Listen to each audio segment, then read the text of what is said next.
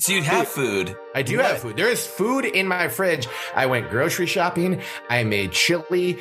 I made chili for friends. I had friends over. We watched a lot of ball of both the basket and foot varieties this weekend. I was autumnal as hell this weekend. What does that mean? Autumnal? Yeah. I mean, just doing fall stuff. Like, I didn't go to a pumpkin patch and hang out, drink a bunch of cider or anything, but, other fall stuff. Yeah, like chili and football and basketball. Chili and football, and I tailgated outside the Gopher Stadium. I didn't go to the game, but I just went and had a few beers in a parking lot with some friends in the sun. It was about 55 and sunny. It was a beautiful October afternoon on Saturday. I had a great time, and then at nighttime, we're going to get into this, but I had an even better time because Oregon State football team beat Utah, and that makes me really happy. I was at our buddy Smabes' house with a bunch of friends later that night and ended up sleeping there, actually. And no one else there had a rooting interest in Oregon State, but I was told the next day that I repeatedly, loudly said Oregon State is 5-2. So I'm pretty jacked about Oregon State being 5-2. How about you guys? I'm jacked as fuck. You look jacked as fuck. Ben, you got a haircut or a hairstyle. I did get a haircut, which gave me a hairstyle. Nice. Yeah. It was a prelude to the Oregon State victory over Utah, which some, and I would probably say myself, would say that was their biggest win of the season. I feel USC felt bigger at the time, but I think now that the season has sort of transpired and like USC's not very good and Utah is very good, that the Utah win is certainly more impressive. So I'm Utah very excited. Is perhaps the best team we've played by kind of a lot because a different Purdue team shows up every other week. Yeah. I think Purdue is capable of being the best team, but they looked like shit this last week. And at Utah, we're going to get into this where this is, we're going to bullshit and catch up a little bit, but Utah's a competent, well-coached football team. Whittingham always does a good job, and we've had trouble with them over the years. So yeah, it's a big win, especially with how it started, and we're going to hold off on that. But JP, I know you were at the game. I was there. How was your weekend? It was wonderful. We made like a full day out of Corvallis. We headed down a little before noon, went right to Sky High Brewing and put our name in. It was a little bit of a wait, so it was cool to see the Beaver fam all enjoying themselves in one of the tallest buildings in Corvallis.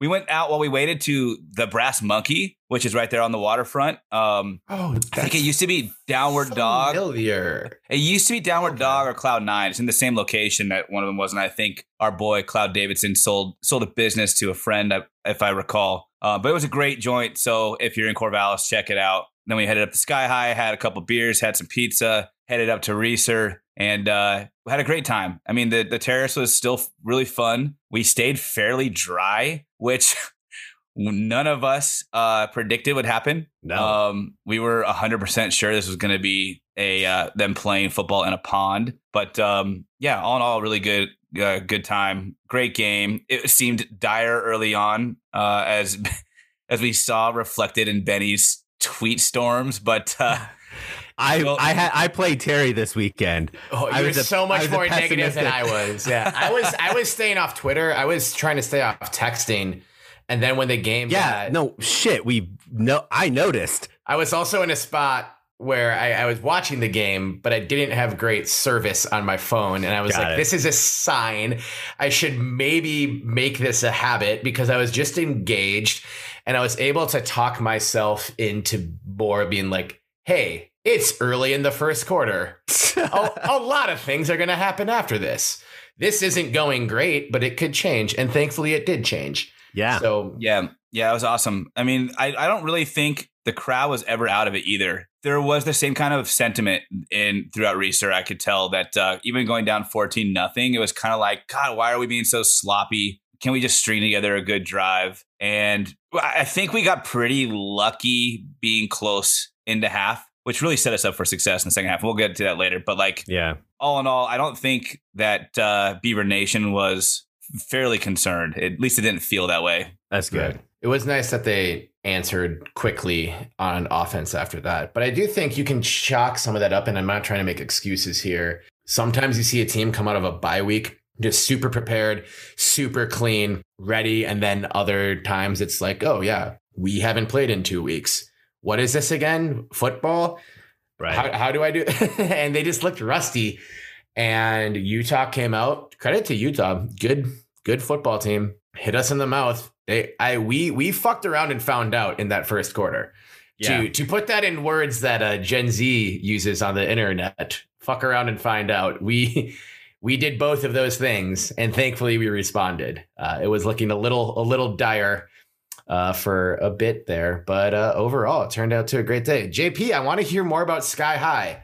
Yeah, we are a 5-star recruit, and we're mulling our options over which brewery we're gonna give a hard commitment to, and I think Sky High is on the list. So they're in our top 5. They're in the top five. Sky High, you're in our top 5. This would be like the Eiffel Tower of Corvallis then, right? If it's the tallest building in the Paris of the Pacific Northwest. Yeah, that's a good equivalent. There you go. Look like my 4-year-old said, the mini Bebes who accompanied me and Funky Paul Molina to the game, that we were higher than anything else in the whole world other than the clouds, the sun, the moon, and a rocket ship. So we were really up there. That's amazing. Yeah, of course. Yeah, NASA's noted other rocket launch pad other than Houston, located in Corvallis, Oregon, aka the Paris of the Pacific Northwest. Great observation, Everett. Yeah, it was. And honestly, like you feel like you're way up there. It feels almost taller.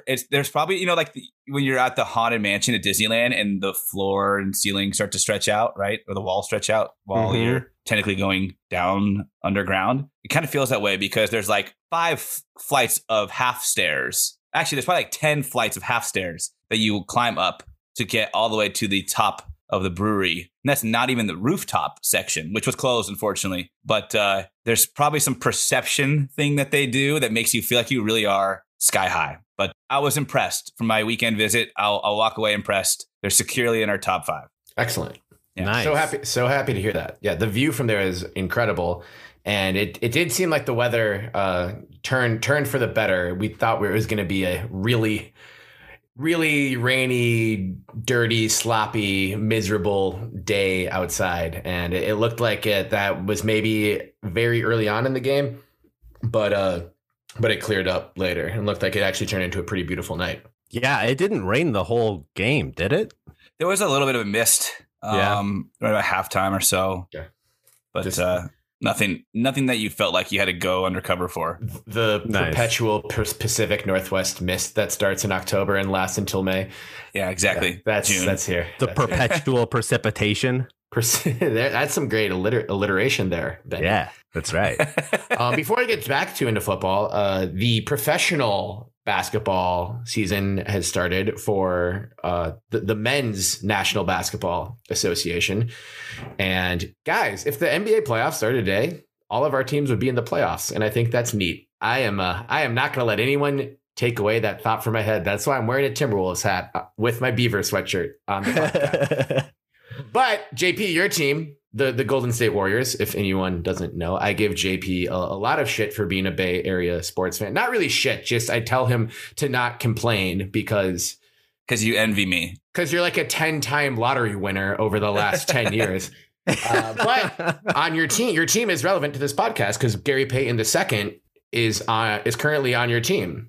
Yeah. And has played in games. And the Golden State Warriors are 3-0. Yeah, 3-0. He's got some praise from guys like Steph Curry, which is really cool, who said they asked about how excited he was that they re-signed Gary, and he said like 1,000% happy. You can't be more happier. I know. I mean, wasn't John Dunmore Jr. 1,000% committed to OSU, right? So yeah, that's right. That is the pinnacle of commitment and happiness is 1,000%. But he definitely, as Steph noted, he brings something on the defensive side that they don't have. But this year, he isn't just flying to the rack and catching lobs. I mean, he is, but he's shooting threes really well. His form looks great. I think he's, like I said in Summer League, he has some sticking power on this roster, and he's going to get rotation minutes for sure. So he's for sure been in the lab with that jump shot. Yeah, made it better. Absolutely. Nice. I don't have much to report on my NBA team other than being undefeated, and they are just tipping off for a rubber match against the New Orleans Pelicans right now. So hopefully the Timberwolves are 3-0 at the end of this. But the rapper, one of my heroes, a rapper we've talked about on this podcast and played 5 seconds of, Coolio, was spotted at my neighborhood pizza place in Minneapolis today, which tells me he has to be the halftime performer at tonight's Timberwolves game. What are you doing on the podcast? We need to wrap up this recording very fast so I can get to the Target Center by halftime to see Coolio. You might think that Gangster's Paradise is his only song. It's not. He has a whole catalog of certified bangers. JP, please play 5 seconds of 1, 2, 3, 4. 1, 2, 3, 4. Get your woman on the floor. Gotta get up to get down. Gotta get up to get down. Yeah, Coolio is in the house, and I don't know if you guys were on NBA Twitter at all over the weekend. Apparently, yesterday, Busta Rhymes, another rapper I love, had kind of a cringy halftime performance at the Nets-Hornets game.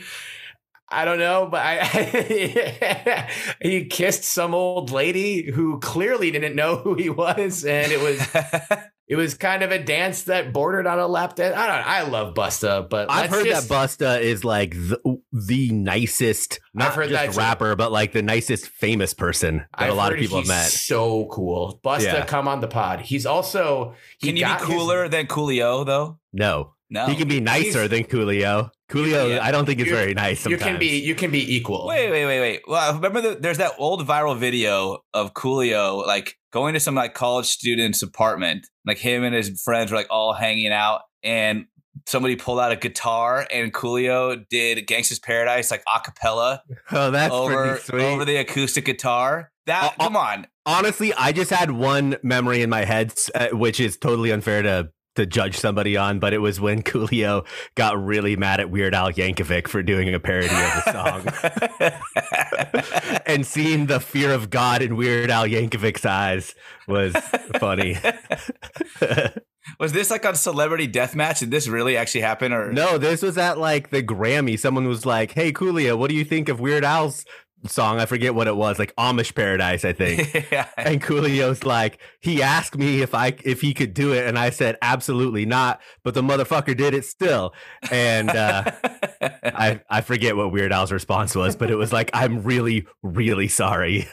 It sounds like we had great weekends all around. It's great when Beaver football wins, you guys. Yeah. And it's great to see you.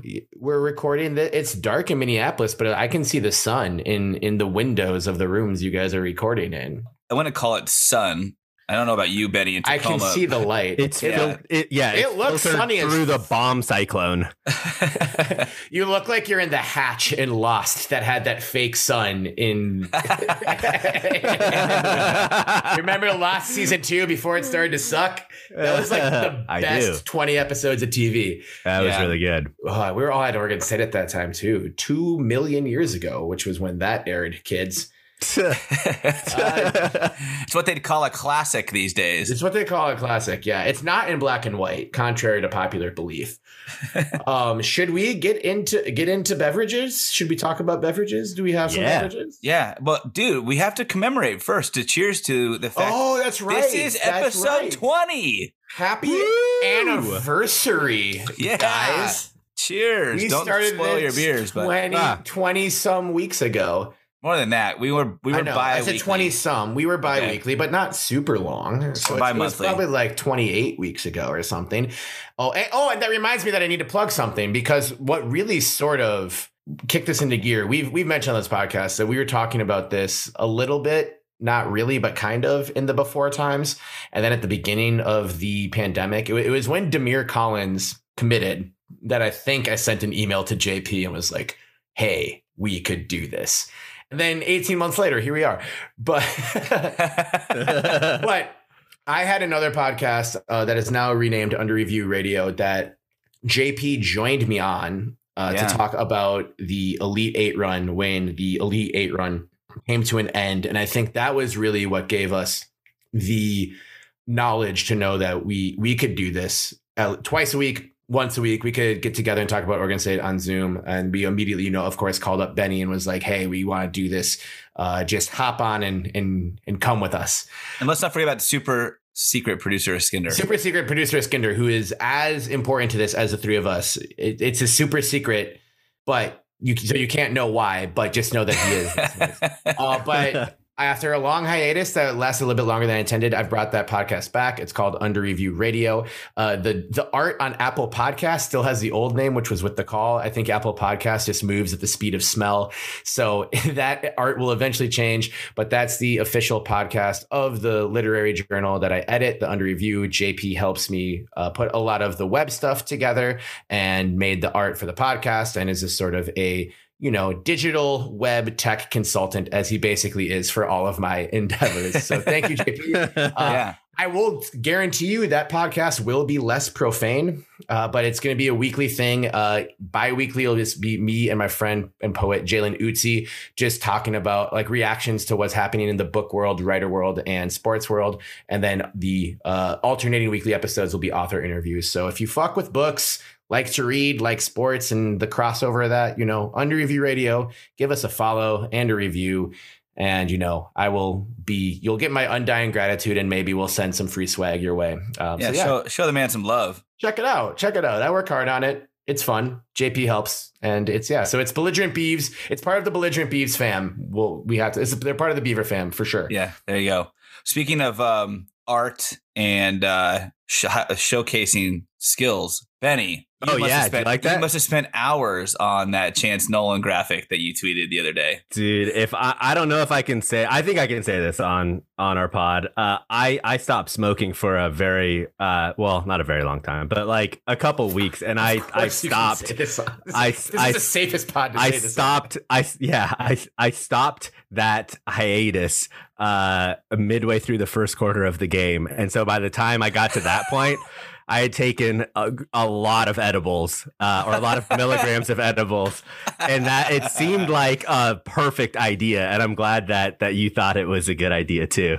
But so that's what did it. That's what was the turnaround. You have to be high for every game now, Benny. Yeah, that's right. So that will be a thing going forward, which will be fun in Boulder in 2 weeks. But yeah, Chance got his groove back. He did. You'll be high the second your plane lands when you go to the Boulder game. You don't need to worry about that.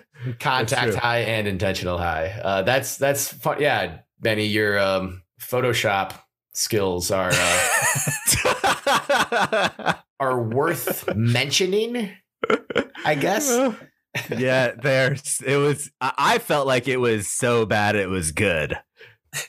Okay. It was so bad. Very fair.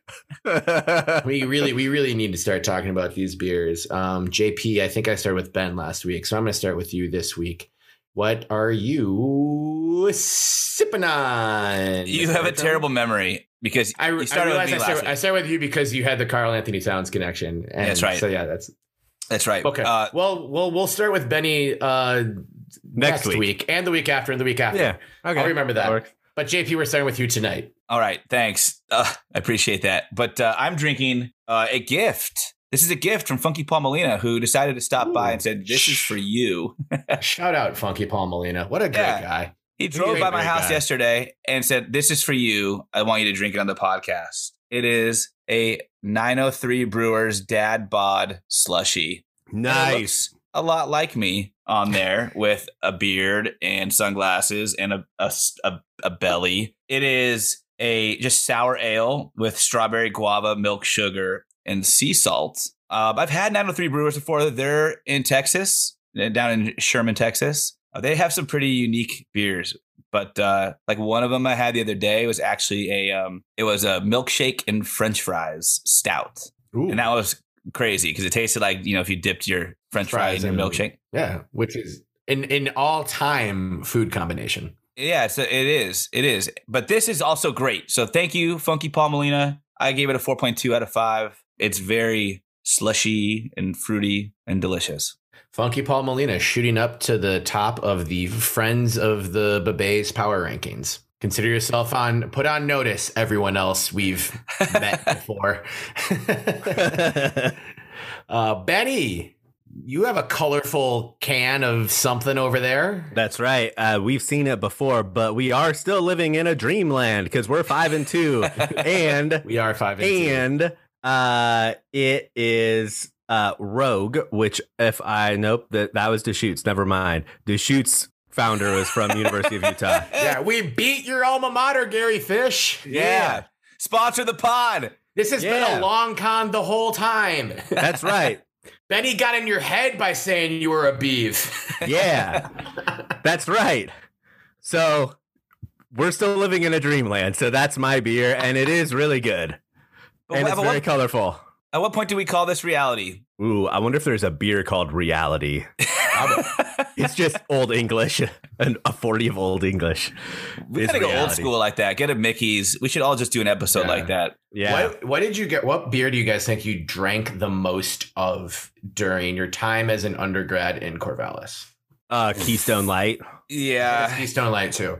Keystone Light for sure. I mean, there was a phase of Mickey's where Aaron Stevens, shout out Aaron Stevens, would come over to the house with a cardboard box. Was he the one always bringing Mickey's to Pie Cap? Because I just thought that everyone in Pie Cap loves Mickey's, but if that was just an Aaron Stevens thing, that's brilliant as hell, and I love him. I love him more for that. Yeah, he would just show up with like a box full of Mickeys, like 20 of them. I'm like, when are we going to drink these?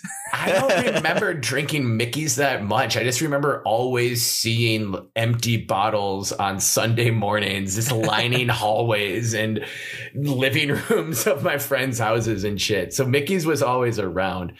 But yeah, I am not drinking a Mickey's tonight, thankfully. Last week, we had Oregon State royalty, Amy and Lauren Sinicola on.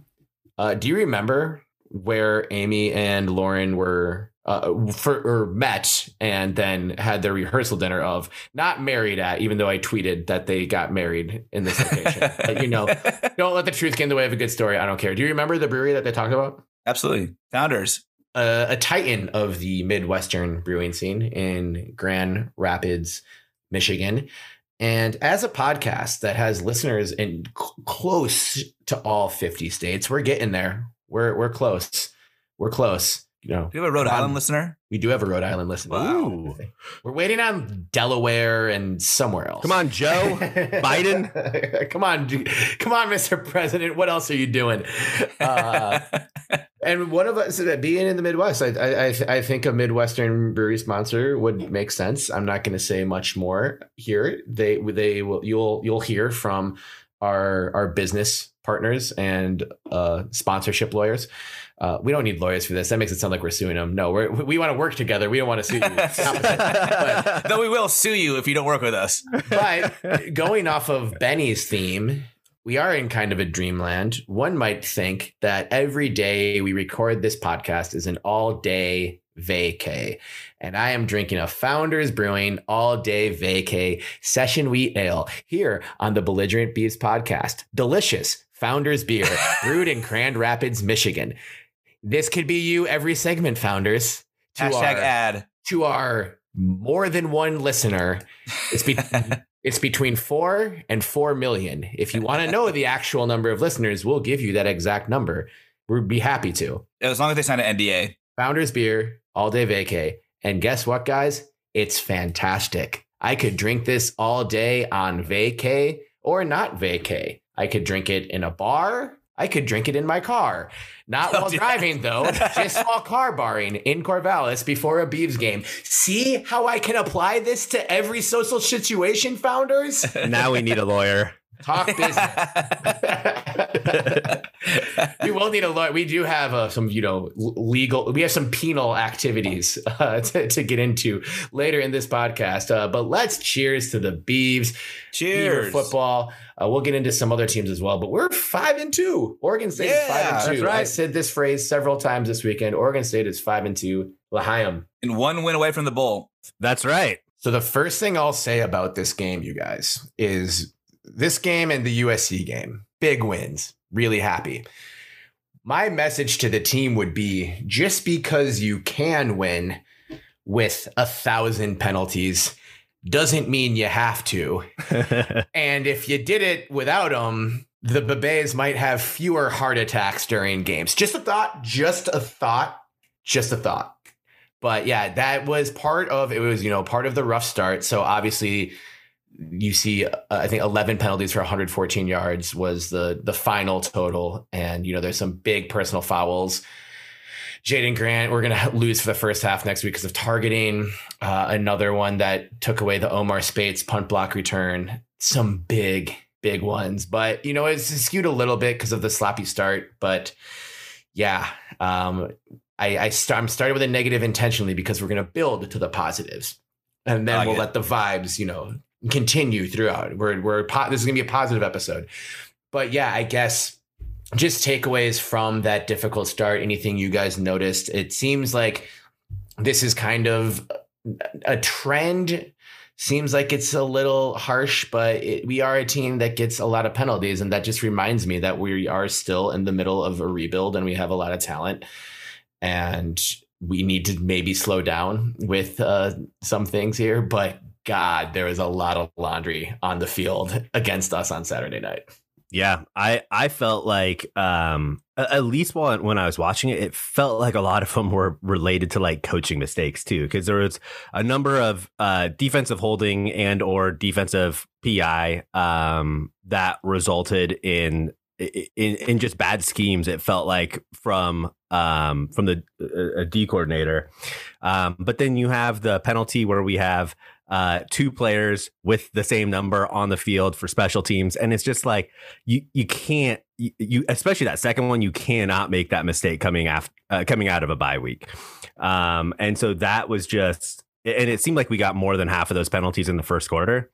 It was just so frustrating to watch because Utah was moving the ball at ease just with penalties.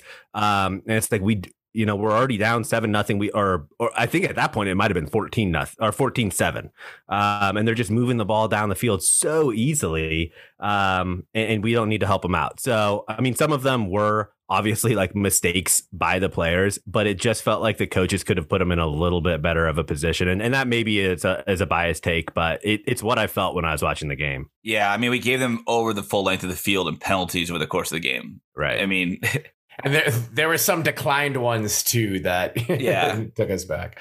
And this game was decided by one score. Like, of course, we came out on top, but like maybe just scale back the penalties a little bit. I mean, yeah, I think you're right though, Benny. Like some of it could be schematics where these guys are just beat, and it's no secret that defensive players, when they're beat, it's sometimes better to risk it all and like pass interference or something that causes you to have at least a chance. And we just got popped for them too frequently this game. But, if we can clean that up, I think things will look a lot brighter on the defensive side of the ball for sure. For sure. Yeah. I am very worried, though, on continuing with the negative news is that Alton Julian appears to be lost for the season with an injury. And he was playing well and I think had really turned a corner. So I think we are going to be hurting from that overall, since, we lost Isaac Hodgins early in the season and we were kind of up against the wall with injuries right away. But the team's been fairly healthy since then from top to bottom. I think we've been lucky and, the injury bug is going to come for every team at some point. So they're just going to have to weather this, but that's definitely not an insignificant loss. No, that's going to hurt. I mean, he was definitely becoming one of the top safeties in the conference and at the right time for us too, as we look at obviously this is going to be some of probably the hardest. Well, from Utah onward, like the hardest portion of the schedule.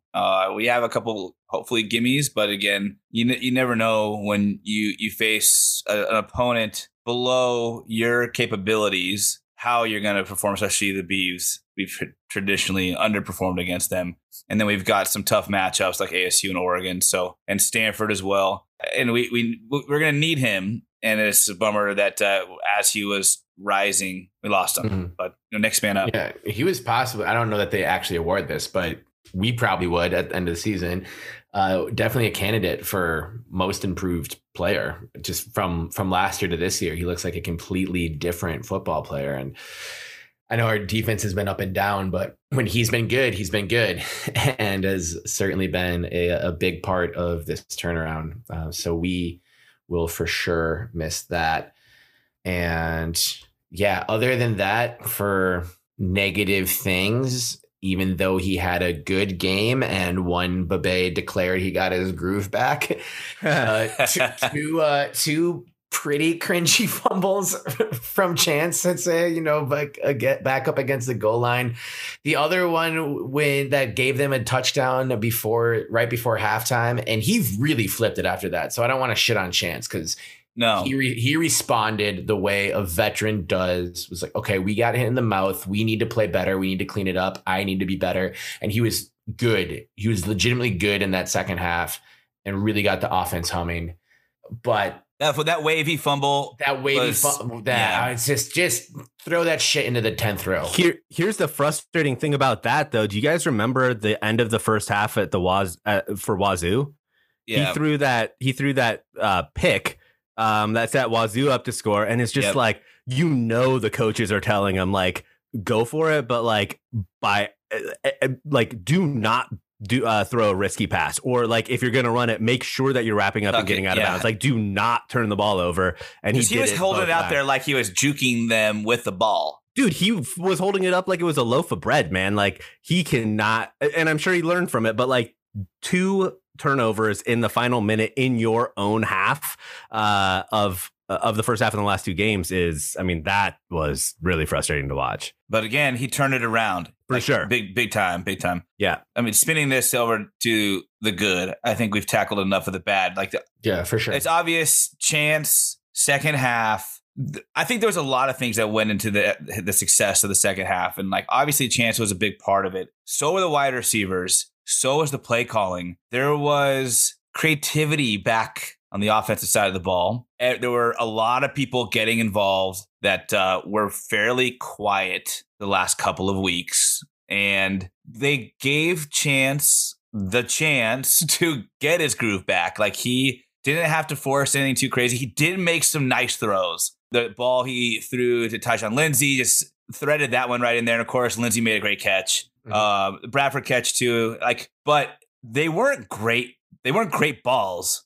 They weren't really tight spirals there, but he got him to the guy, right? Yeah. And the receivers, they had separation or they made a great play on the ball. I don't really recall very many drops. It's a little bit harder to see when you're not watching on TV, but it didn't seem like that was a big issue. But also the running game was still the running game, but we added an extra level of creativity to the running game too, right? Some of those misdirections, end arounds, Anthony Gould got his hands on the ball again. Anthony Gould needs 2 to 3 manufactured touches a game. Yeah, 100%. He's so fast. I'm not saying let's make him the number one receiver or number one playmaker. And a big part of why he's been able to contribute has been because the defense is game planning for, 7 other people, including BJ Baylor, who's been arguably a top 3 to 5 running back in college football this year. Mm-hmm. But it seems in games that we haven't played as well, we just didn't even try to get the ball to Gould. And JP, I love that you mentioned that 7 different players, including Chance, had designed run plays. There was 2 rushing touchdowns by receivers in Gould and Bradford. And it was great to see Bradford have the game that he did. You were just kind of waiting to see him be super involved in the passing game. And shout out to the special teams too. The fact that we had a rushing touchdown by Gould, a receiver, rushing touchdown by Bradford, a receiver who added a receiving touchdown as well. Also, Luke Musgrave, tight end, getting his first collegiate touchdown. Right. He got the block, the scoop, and the score. And, good teams are going to find ways to score in all of those ways. That was a turning point. 100%. That was the turning point for sure. But also, we mentioned this in after the USC game too. There was a lot of fly sweeps, and Trayshawn Harrison had a big rushing first down in that game, and other guys were getting the ball in a lot of different ways. And we have to add that Coletto caught a touchdown. Yeah, right. I really hope that Coletto gets to throw a touchdown before the season is over. Double points if it goes to Chance. If Coletto throws a touchdown to Chance Mullen, then he's national championship dreams come true. I don't know how a 2-loss Pac-12 team gets in the playoff, but this is what dreams are made of. So yeah, I thought that they, even with the 14-0 start to the game, the game plan didn't change much, and it was just really sharp. And I think this is what this offense needs to do. We talked about this before the season started. How are all these guys going to get involved? And we still didn't see everyone get involved. This was a light game for Fenwick, but a lot of guys got the ball with chances to make something happen. And I just want to say my prediction last week was Trey Lowe will pop one. I knew you were going to very vague, back to that. Very vague, not detailed. He had a couple of good plays, including one carry for 38 yards. So I was happy to see Trey Lowe making a difference. And that was a really good time, too, to pop that 38-yard run. Right. Well, he's just such a different runner than Baylor and Fenwick that he's another guy that I'd love to see just call a designed screen or a run for Trey once or twice a game. Because design screen would be nice because he can get out of the backfield quick. Absolutely. But one thing that I noticed is like, and JP, I'm glad you brought up the play calling was different. It felt different in the second half. It was definitely more aggressive, and it definitely showed that they had more faith in Chance than, well, I obviously did. But that was good because I've been saying it for the last couple of games where Chance was struggling. It's like if he can get it going, that will get the running game going even more. And that's what was so frustrating to watch, is like we were running it, but every team knew that we were running it. And so it was sort of stifling BJ and Fenwick and to a certain extent Lowe. But our possessions in the second half of the game was touchdown, touchdown, touchdown, turnover on downs because we were just trying to run out the clock at the very end. And then we held the ball for the end of the game. And so like it shows that if Chance can get it going, like our offense is nearly impossible to stop. And I agree, like the receivers also, like Chance did not have a good first half. The receivers did not have a good first half either, because there were drops by the receivers. And so it just sort of felt like what you said earlier, they had to shake the rust off of the bye week, and the second half was a totally different team, which was led by Chance. And I couldn't get over thinking of how difficult that must have been for Chance. Because if you think about it, he's the third string going into the season. So he knows that there are two guys that the coaches viewed as being better than him going into the season. And he's played like shit for the last 2.5 games, essentially. And that would have been so difficult, I feel like, to be able to turn that around and just be like, you know what, fuck it. Like, I'm putting that behind me, and this is like a new start. Second half is a new start. That would have been so difficult because his confidence had to have been at an all-time low. So huge shout out to Chance Nolan. I think that is such a difficult position to pick yourself up out of, especially having the pressure of knowing, like, I mean, let's be honest, if he would have played like shit for the third quarter, maybe even the first possession of the third quarter, there's a strong chance that he gets pulled. So, I mean, like, there's not much more pressure he could have been under at the start of the second half than he was, and he fucking balled out.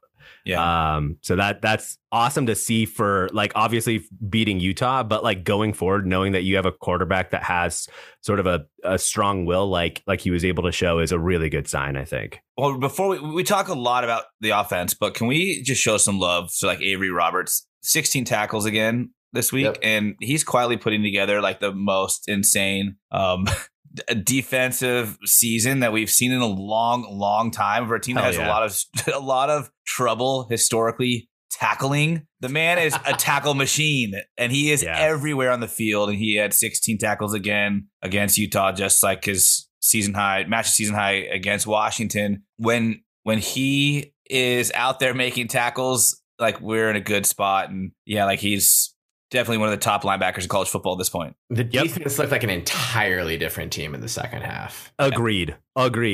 And honestly, like, I don't think I've said one good thing about Tibesar all season long, but like shout out to him. I mean, he was able to make the adjustments that like he showed he was unable to make against Wazoo. He was able to make those against significantly better team. So that was awesome. But yeah, Avery Roberts, huge fucking game. Not out of the norm, but someone who did have a huge fucking game that was out of the norm was Alex Austin, I thought. I mean, and I was tweeting about it, but like, what a fucking comeback from where he was at against USC to have that game clinching play where like most other cornerbacks I feel like would not have had the speed to get to that breakup as fast as Austin was. But that was like the moment where I had like the best feeling in my heart during the game was to see him come through and break up that pass.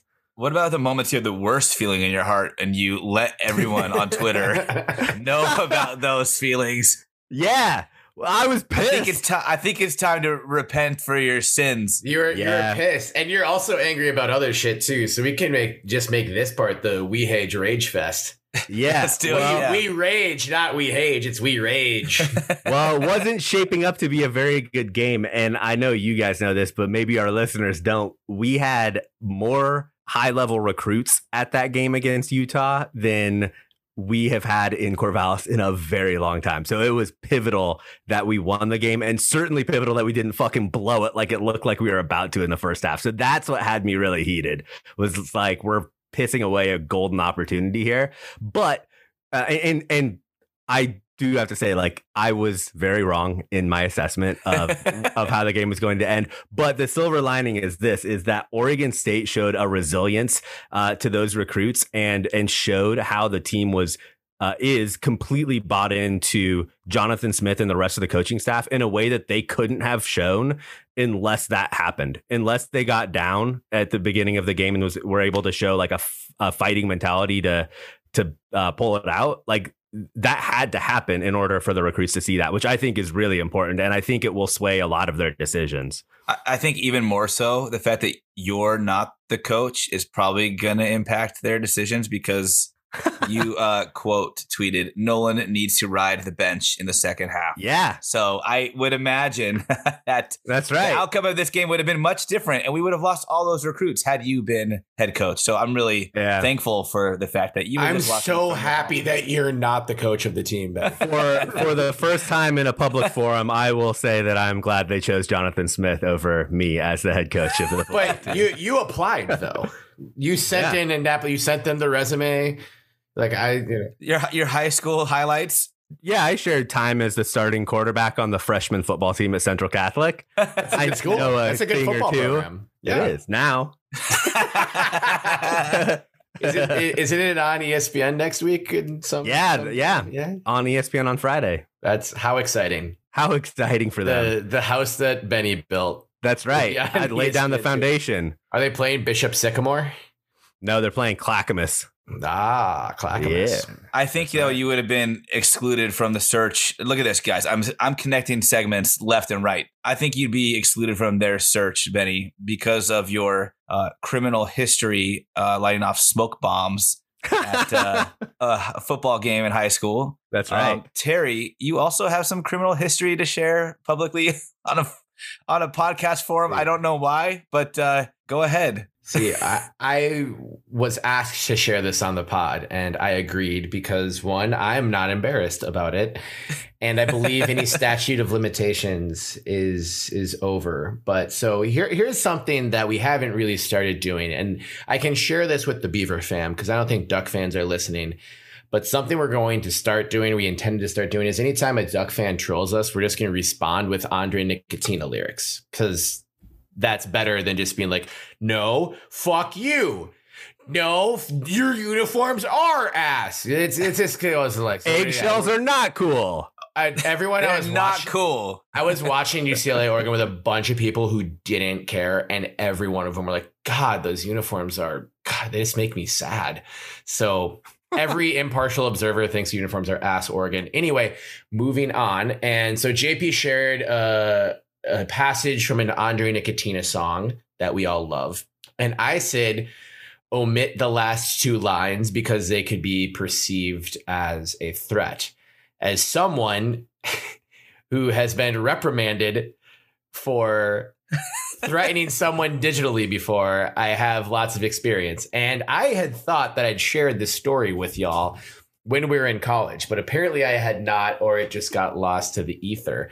But to make this not a super long story, I went to Minneapolis Southwest High School, and for the first 3 years I was there, it was the worst football program in the state of Minnesota, possibly in the country.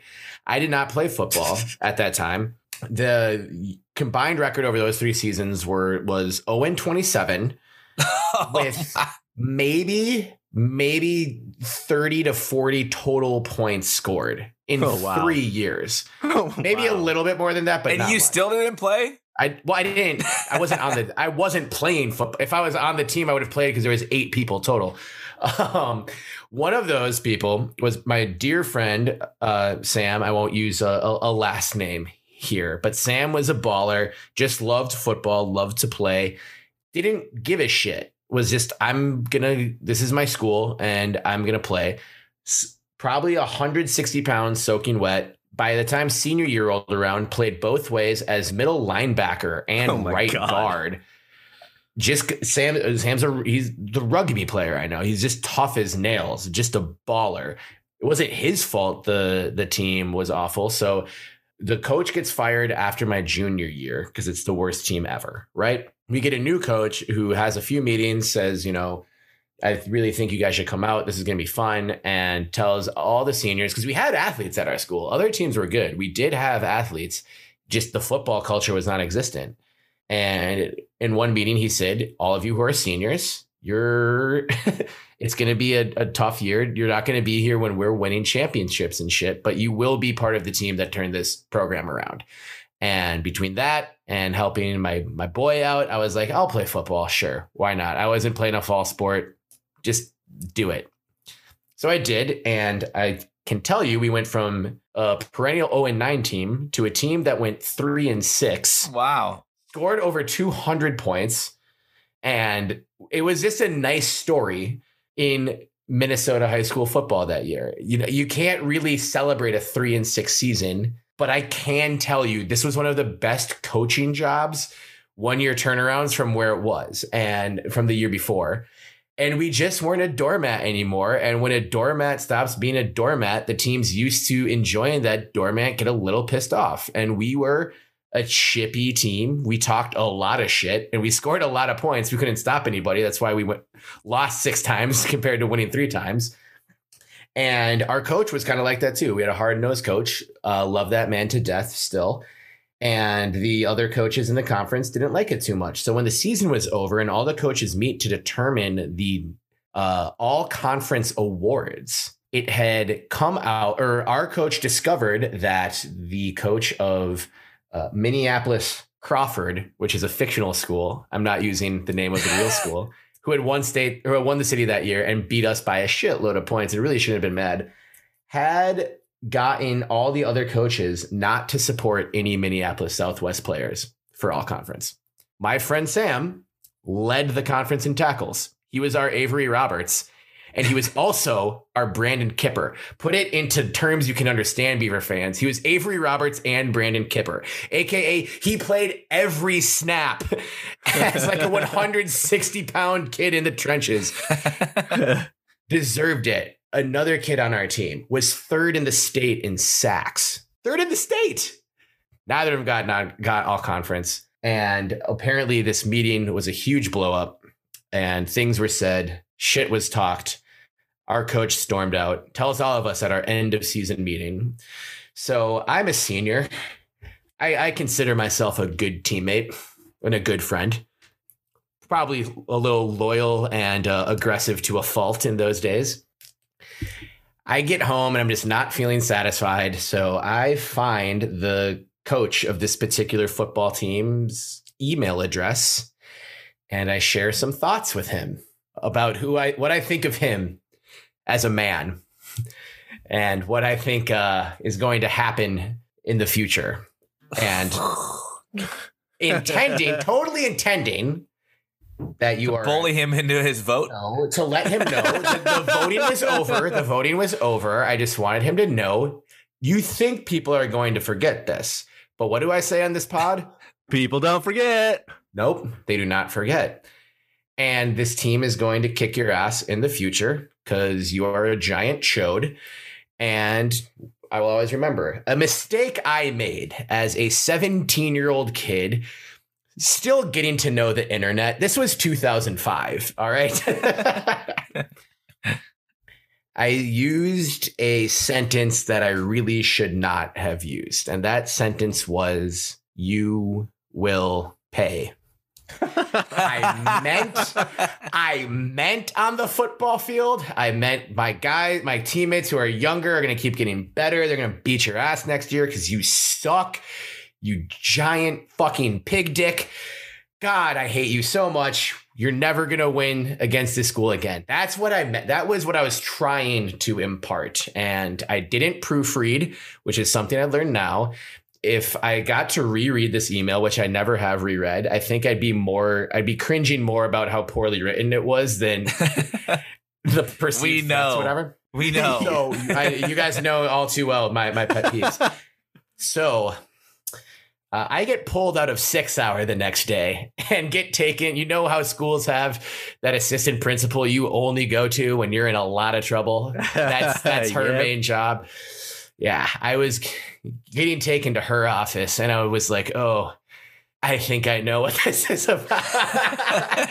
The light bulb just clicked. And then the aide who took me out of my class, I had never been in trouble. Like I wasn't like a good kid or honor student, but I never got in trouble. And he was just, this dude, Mark, was like, I don't think it's a big deal. I'm not sure what this is about, but wait here. So I waited outside her door. And after about 5 minutes, 3 police officers start walking down the hall. And they're like, are you Terry Horseman? And in my mind, I'd just be like, I was like, just like, yes, officers. But I think out loud, I was like, yeah. And they bring me into the assistant principal's office. And then she's in there and all 4 of them sit around me and say, do you know why you're here? And I just went, I think so. And they're like, why do you think you're here? And I was like, I actually don't know. It was so cringy. I had no idea what to say. It was terrible. And you don't want to say the wrong thing and have them be like, no, that's not, but we'll look into that later. Yeah. No, actually, someone keyed your car outside. We wanted to make sure it was yours. So yeah, and they called my mom, and this was torture. They called my mom and put my mom on speaker, but they talked to her, and I couldn't say anything. So I'm just hearing my mom react to the assistant principal and one police officer saying, your son sent a threatening letter to the head coach of the Crawford football team. And we have him in custody. They said in custody. And my mom on the other end is just going, oh. Was she like, my son doesn't play football? Have you been to the games? He's pretty clearly on the bench. He's not football. So what happened was I ended up, he wasn't going to press any charges if I wrote him an apology, and I got suspended for 2 days. And that was the one time I ever got suspended from school. A friend of mine taped a piece of paper to his shirt at school the next day that said "Free Terry" on it, and I appreciated it. The rumors that circulated were wild, and also the punishment was bullshit. I got a 2-day vacation for threatening to murder an opposing football coach. And he has been in D3 college football since then, and has actually been fairly successful. And I like. So he took your threat seriously and left.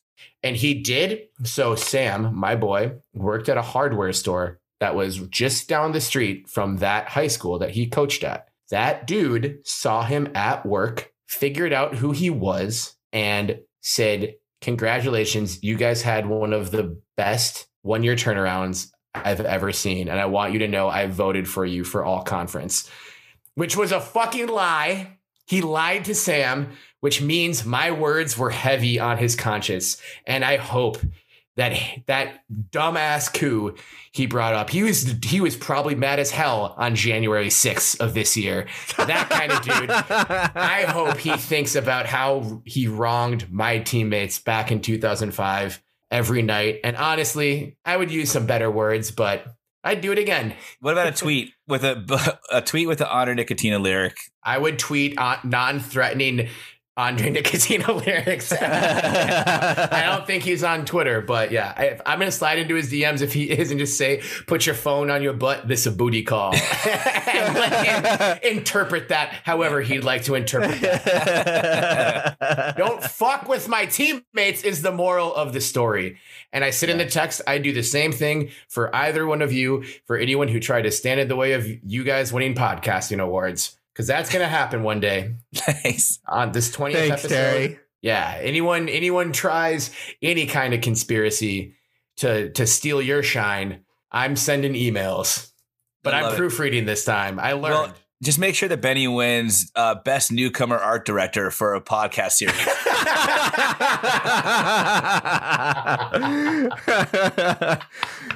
Dude, I was watching. So we had like NBC on last night, and I flipped it on this morning when I was waking up. And on the Today Show, they had I forget what his name is, but they were like, he's from How Stella Got Her Groove Back, and among other things. And I was like, no way, this is amazing.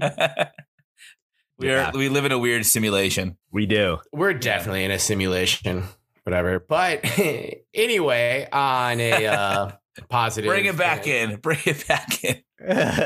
Beavs were Pac-12 players of the week this week, and apparently did not send any threatening emails. BJ Baylor, again, offensive player of the week. BJ Express. He was 1 yard away from busting a 69-yard rush. I know. Yeah, it would have been so perfect. Noose Kayobunam was the Pac-12 offensive lineman of the week. Shout out to Noose, who's just been a stalwart for our offensive line and just someone who doesn't get nearly enough credit for where this program currently is. And yeah, so shout out to you, Noose, paving the way for the BJ Express. And Luke Musgrave, special teamer of the week with the block scoop score. No brainer. We blocked 2 of their punts. Just one of them got called back, right? We did. That was a block. Yeah, the second one had a pen. So the broadcast, the official's mic was cutting out like crazy. So bad. So I don't even know what all of the penalties were, but that play had multiple penalties. And one was that was the one foul after the play when Omar Speights returned it to like the 10, which really could have put the nail in it. So that was annoying. Well, but that one didn't matter. It was having 2 players with number 8 on their jersey because if it was just a personal foul. Yeah, if it was just a personal foul, it would have been like at the 25-yard line or the 35-yard line instead of the 10. But instead, we went all the way back to like our 25-yard line.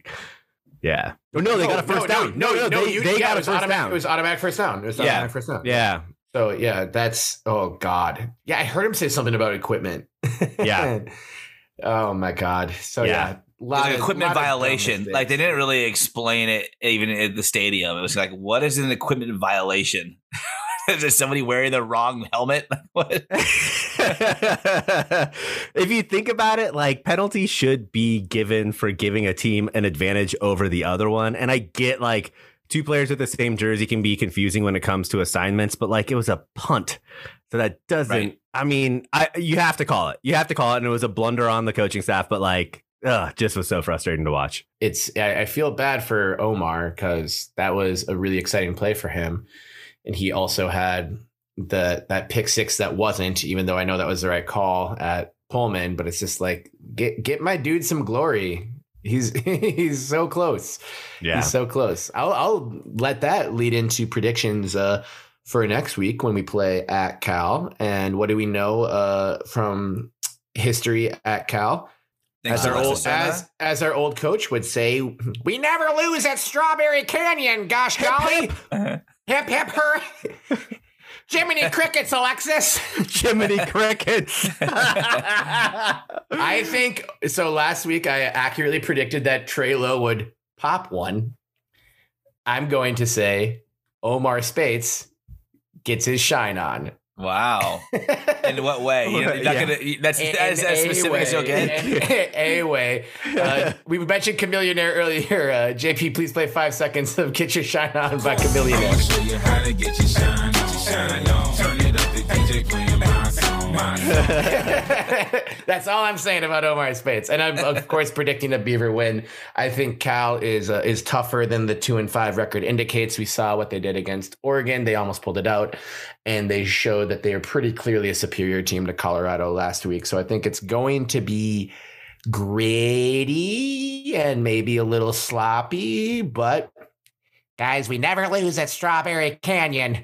And I think we win by a final somewhere along 30-17. Okay. Yep. I'm in that boat. I think I predicted earlier that this would be like our offensive lull. I think we've already kind of gone through that, actually. I had us winning when we predicted preseason 14-10 after losing 13-7 and then the rest of the season coming out firing. But I think we're already back. We've got our identity back. So. And it's going to be crystal clear, beautiful weather in Berkeley this Saturday, like 61 and clear. So I don't know if wind will be a problem, but it should be a good game to have a balanced offensive attack for the defense to be able to take advantage of any mistakes that Cal makes on offense without it just being like this like slippery mess. But I had my revised score was going to be 30-24, a little bit closer, but not actually as close as the score indicates. Yeah, I think so. I guess I'll give my score prediction first. I think Oregon State wins this. I think it's somewhere along the lines of, let's say, like 31 to 17. 31-17, I think is sort of what we're looking at. A couple things. I think that I think Oregon played down to Cal. I don't think that Cal is that good. I don't know what you can take away from the Colorado game because Colorado has been all over the place this season. So it's tough to judge that game. But Cal does favor the pass over the run in their offense. And that scares me a little bit with having Jaden Grant out for the first half and then Julian out certainly for this game, probably the season. That makes me nervous for our defense. But I think our offense is going to come through. I think, again, talking about chances second half against Utah was huge, not only for that game, but I think it forces Cal to now plan their defense around a somewhat potent passing attack, which should open it up for BJ. But we're the better team. And I think I would venture to say we're the better team by a significant margin. So we just need to, we need to learn from our Washington State game, right? Like you can't just march into especially an away stadium and expect that you're going to win because you're better on paper. So hopefully the Beavs have learned that lesson and they come in firing because really they should win the next two games. Yeah. Against at Cal and then at Colorado. And if you do that, you're 7-2. And if you do that, you're certainly in the top 25. So Oregon State has a golden opportunity here. They'll find a way to keep us out of the top 25. I don't care. Keep us on the Pac-12 network forever. I don't care. We're going to be the first team to win the national championship and not finish ranked in the final 8 people. Yeah. Leave us unranked. I like it. I like being the underdog. But whatever. In our minds, and maybe even beyond our minds, are we the best team in the Pac-12? Yes. Yeah. Yes. For sure. Yeah. Last note on football, gotta give a shout out to Harry Montague Field, who was an offensive lineman in the 1930s for the Beavs, just named a finalist for this year's class of the Polynesian Football Hall of Fame. If Harry gets inducted, he'll join Rockne Cronenberg Freitas and Herman Buddy Paikea Clark as inductees into the Polynesian Football Hall of Fame. Awesome. All offensive linemen.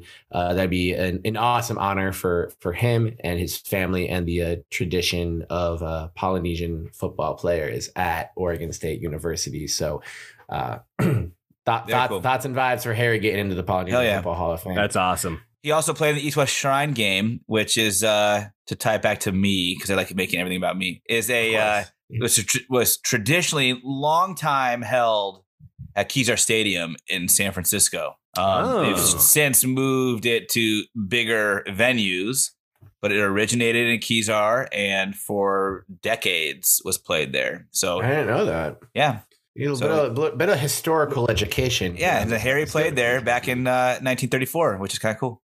Very cool. Hey, one last thing on football before we move on. I apologize. I feel like I'm cranky as fuck for this episode, but we have to talk about Oregon State being consistently put on the Pac-12 network.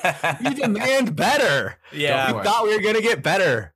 Go. Tell us how you really feel. Tell us how you really feel for 30 seconds, Weehage. Yeah, well, I get the Pac-12 network, so it doesn't matter to me, but it sucks because like no one else can see it. Like 80% of the country does not have access to watch Oregon State play, which like, I mean, that obviously has an impact on the top 25, and that doesn't really matter unless you're vying for a national championship. But like more so, it has huge impacts on recruiting. Recruits can't watch you play.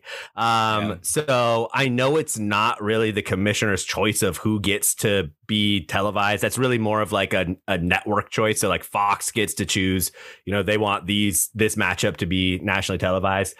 But like fucking come on. Fox is broadcasting Colorado at Oregon. Colorado, who's the most garbage team, maybe other than Arizona in the Pac-12, and they put the Pac-12 network carried the Utah Oregon State game, which was featuring the best team in the Pac-12 North versus the best team in the Pac-12 South. So it doesn't seem to be based off of how the teams are doing, but more so just like the market share that they can bring of viewers. And since Oregon is sort of a bandwagon program, that's why they get put on national TV. Oregon's not fun to watch. No, they're really not. And their uniforms I could are terrible. concede this in other years. That offense is cringe. Yeah. Yeah, it's not good. And I don't like Cristobal yelling at his players all the time. It just seems Or calling out fans, Oregon fans, about booing at Autzen. No one's having fun in that. He is burning bridges. Yeah, fast. Yeah. So wonder where he's going. If we beat Cal, and we're already for sure on Pac-12 Network for the Colorado game. So if we beat Cal, that's 5 straight games where we held a share of the lead in the Pac-12 North on Pac-12 Network. Well, what's better? What do you guys think's better though? Because I have an answer to this. I think if we're on Pac-12 Network, would you prefer that we're a 7 p.m. kick or a 4 p.m. kick? Me? What do you? Anyone? I'm talking about what do you think is the better situation to be in? 4 p.m. kick. Yeah, I think 4 p.m. kicks definitely better. See, I don't know about that. I think about it this way. Maybe more people on the West Coast are watching at 7 p.m. No, but I even think the East Coast isn't going to watch at 7 p.m. Eastern on the Pac-12 network. No, they're not. They're going to watch before bed at 10 o'clock and be like, let's put this on while I'm about to pass out on Saturday night. I mean, I really think that Pac-12 network, you have to be like a 1 o'clock or 12 o'clock kick, or the late night, you might as well ride with the Pac-12 after dark. I mean, the answer is they both suck. Yeah, exactly. But I'm trying to say, like, if you're trying to think of anyone outside the West Coast watching it, I think they're both bad. I think you probably have a higher % chance of people watching what would be 7 p.m. versus 10 p.m. Eastern time. But there's other primetime games, obviously, that are more marquee in the eyes of the networks that they put on those times. Yeah. But I'm not talking about actual fans. I'm talking about casual, just college football fans who are flipping through their TV and deciding what they want to watch after every other game they care about is over. And they have Pac-12 Network, but they don't realize it, and they might land on that channel. That's what I'm saying. You're more likely to do that than watch at 7 p.m. and make this sit-down TV when you've got actual prime time marquee matchups on ESPN or Fox. I mean, but that's like 7 people. Right. Who you're gonna get with that. And I think it's more, I'm more concerned about it, or more angry about it, I guess, from a recruiting perspective. But I think that you bring up a good point for the casual fan. I mean, I could buy that where there's no real other competing games at that time. What is ESPN2 airing at that time? Just fucking put us on. What's the harm? Replays of like Wimbledon. FS2. Yeah, or FS2. Oh, Jesus. Yeah, it's ridiculous. Yeah. It's bad. Yeah. I hate it. But anyway, Fubo TV, which gets Pac-12 Network, also gets NFL Red Zone. And let's just clarify, we're not sponsored by Fubo TV. We're not sponsored by Fubo TV. No. Fubo TV is sponsored by me. I am endorsing Fubo TV. I love Fubo. I was a cynic and a hater at first. I love Fubo TV now. I want everyone to get Fubo TV.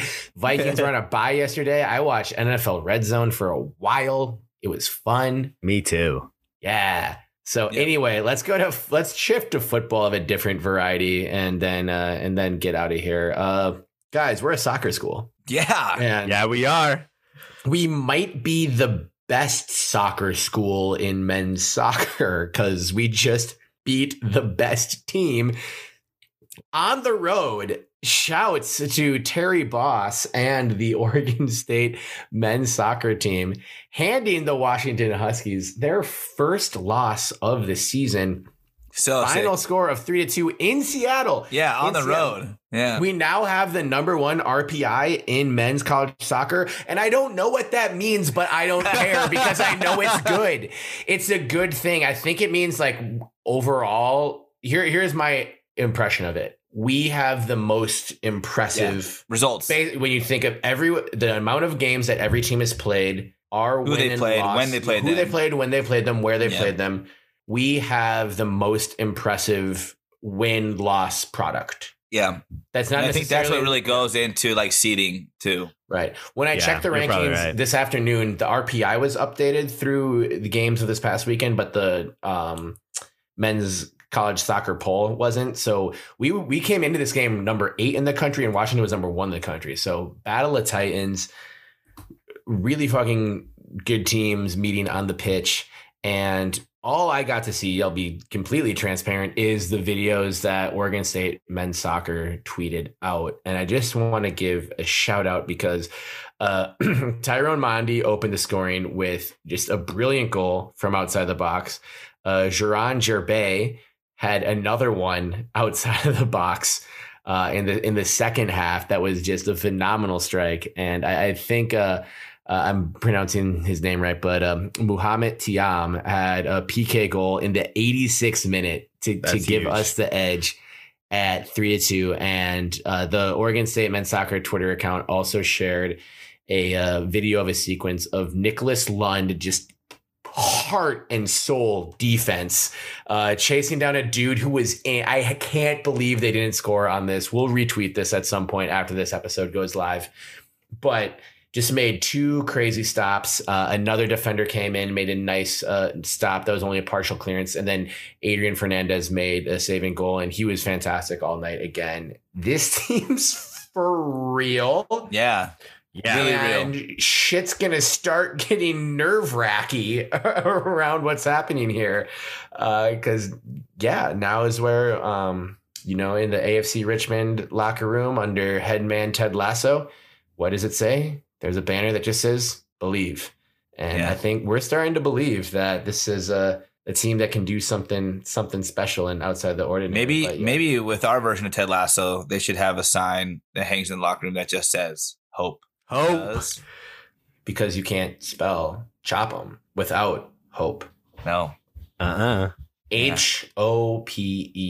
It's right there in the middle. Yeah. And I think this team's got a lot of hope. I got a lot of hope. I got a lot of hope. I got a lot of chop 'em. Yeah, me too. Tyrone Mondi is such a beast, dog. Yeah. Holy shit. Yeah. All of his goals are spectacular.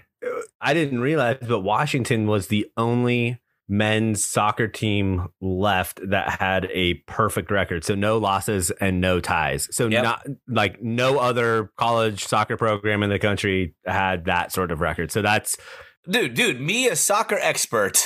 Yeah. Pointed this out last week. I said they were 12-0-0. 12-0-0. 0-0. Multiple O's. Double O. 007. Double O's. 0-0-12. But the other way. Yeah. Well, for those of you that don't follow soccer, it would have been a huge result if Oregon State could have just tied them. Yeah, on the road. Yeah. So the fact that they beat them was just tie in the Pac-12 because the women's team lost in overtime, and there are people online saying that we jinxed the women's soccer team by having the Cinecolas on, which I refuse to accept. And you know what? They would deny that too. They would deny that too. And also, they were the two coolest people we've ever met in our lives, and we need to have them back on the show. So that can't be a jinx. Can't be a jinx. I don't know. We're 8-1-2. Well, 9-1-2 now. So we've tied. Oh yeah. I don't know. So okay, but also maybe it was non-conference. I don't. But so the men's soccer team is 9-1-2. Maybe do they have that rule in women's soccer? Why would it be different? But when you go to the women's soccer page on Oregon State's website, it just says they're 11-5, and they lost to Colorado in overtime. So that's either when I first saw them tweeting that we were going into overtime, I was like, oh, it's like the hockey rule where there will be an outright winner, but the team that loses in overtime, like in NHL, it goes as a kind of like it's an overtime loss, aka a tie. So they get like the 1 point, whatever. Yeah. So I don't know. But anyway, we digress. We did not jinx the Cinecolas. We did not. It was just a tough road trip, and they're going to bounce it back with 3 straight wins at home. You heard it fucking here. Yeah. And why do the notes say that we take full responsibility then? I'm taking full responsibility by denying responsibility, by deflecting, by guaranteeing 3 straight victories. Nice. Don't broadcast the notes. That's to direct traffic. The listeners don't need to see all of the notes. I talked for 20 minutes about a threatening message I sent to a grown man at 17 years old. There is way more scarier shit than that in the notes. You don't want to get, I know it's spooky season, but we're not going to broadcast all of those things, JP. Okay. Anyway, yes, Washington is very good at soccer and is thinking national championship, and we beat them, which means we also need to think. So, yeah, I predicted it.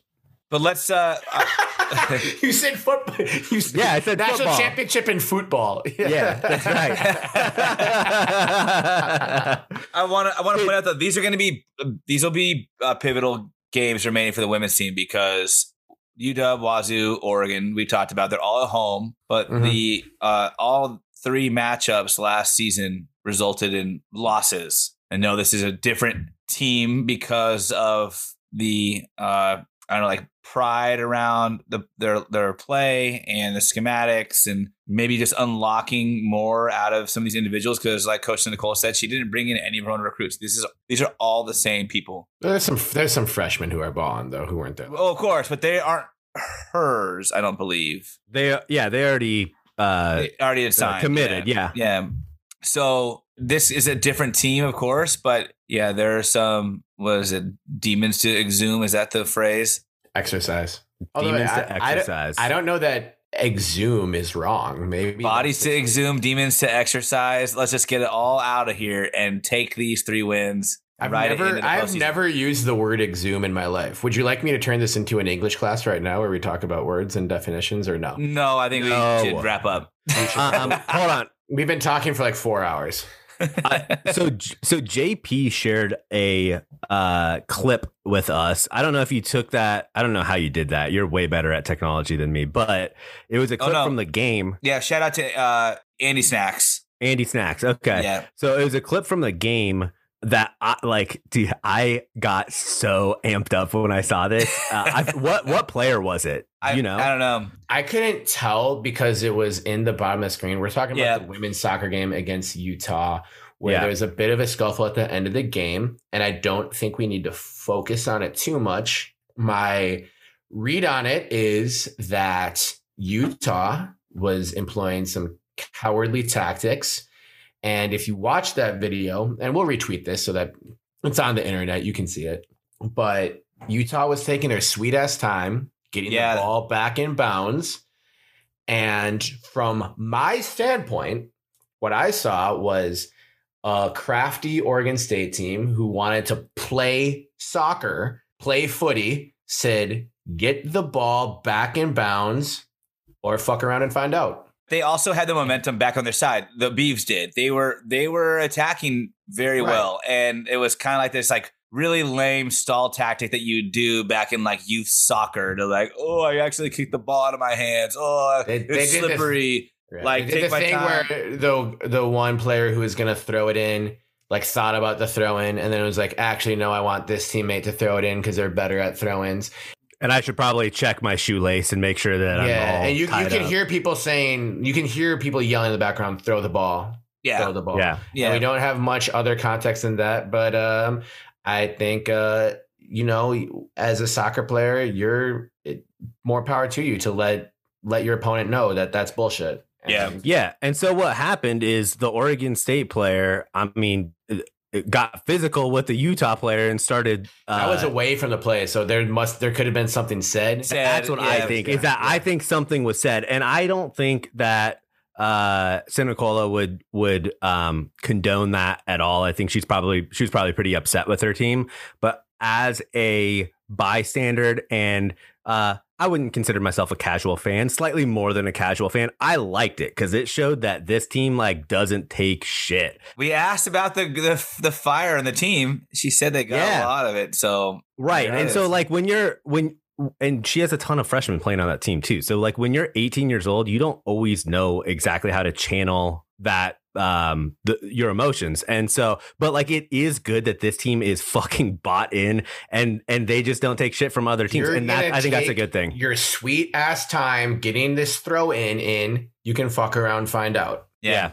And also speaking of freshmen, fully endorse that. Speaking of freshmen, McKenna Martinez showed up against Colorado. The results weren't what they wanted, but the 2 goals, we talked about her and that, she kind of hopefully unlocked something with that late goal against UCLA, and that carried over Colorado. I don't think she didn't have much to offer against Utah, but resiliency is a big part of this team's kind of mantra, and they've got 3 games left to carry through. All right, so you guys haven't given me shit. You sort of just pointed out that I've made a few vague predictions in regards to the football team.